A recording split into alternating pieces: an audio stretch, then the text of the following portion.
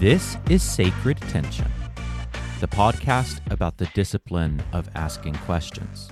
My name is Stephen Bradford Long, and we are here on the Rock Candy Podcast Network. You can find the full transcript of this mini episode at stephenbradfordlong.com. Your Satanism isn't really about Satan, is it? A Christian friend recently asked me this after reading my article on creating a personal satanic root document. I've been thinking about his comment ever since. There's a sense in which my Satanism is very much about Satan. Otherwise, I wouldn't call it Satanism. Identifying as a Satanist is so stigmatizing and inconvenient that it wouldn't make sense for it not to be a deeply held religious identity, especially for a boring normie like me.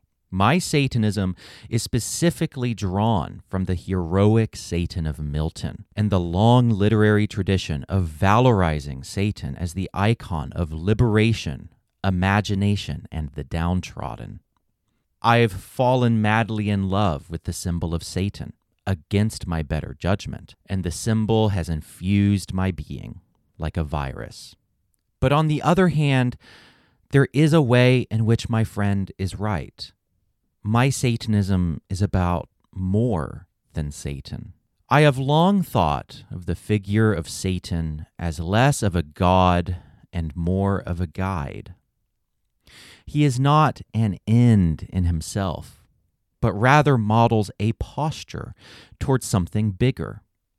He is, for me, a symbolic Virgil, leading me into something far more vast than any singular cultural narrative. And that thing is what I like to call the void. I do not mean void in the sense of a vast emptiness. I rather mean it as a void of knowledge.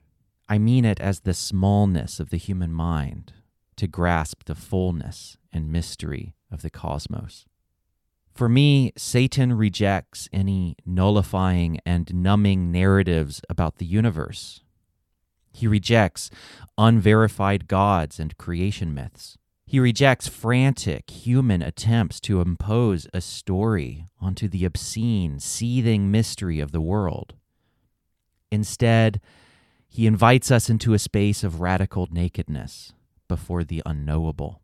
When I think of the void, I think of a few things before my mind starts to feel like it will collapse. The void is the incomprehensible hugeness of the universe. The void is the fact that the majority of the universe is made up of dark matter and we don't have a clue what that is. The void is coming face to face with the truth that we are a lonely race of conscious beings hurtling through space on a speck of dust, and we have no idea why. The void is not knowing what happens after we die. The void is confronting the mystery of consciousness. The void is not knowing what is at the root of all things, or why anything exists at all. The void is confronting more questions, even as science reveals more answers. The void is as awesome and beautiful as it is terrifying. There are multiple stories in the Old Testament about people coming face to face with the colossal, awesome power of God and falling to their knees in pure bewilderment, wonder, and terror. If that is worship, then I, too, worship. I worship the void. Satan is my guide into the void because he teaches me to reject false narrative structures. He inspires me, in the words of Thomas Jefferson, to doubt with boldness. He fills me with the courage to cast aside the false garments of petty human stories and simply stand naked before the unknowable, blinding sun of the void. It sounds strange to call not knowing a mystical experience, but I'm struggling to find any other word to describe it. I would even call it religious. Paradoxically, I don't think I would have the courage to practice this radical not knowing without a symbol religion, and social structure to support me. I think I would be too frightened to come anywhere near the edge of that abyss.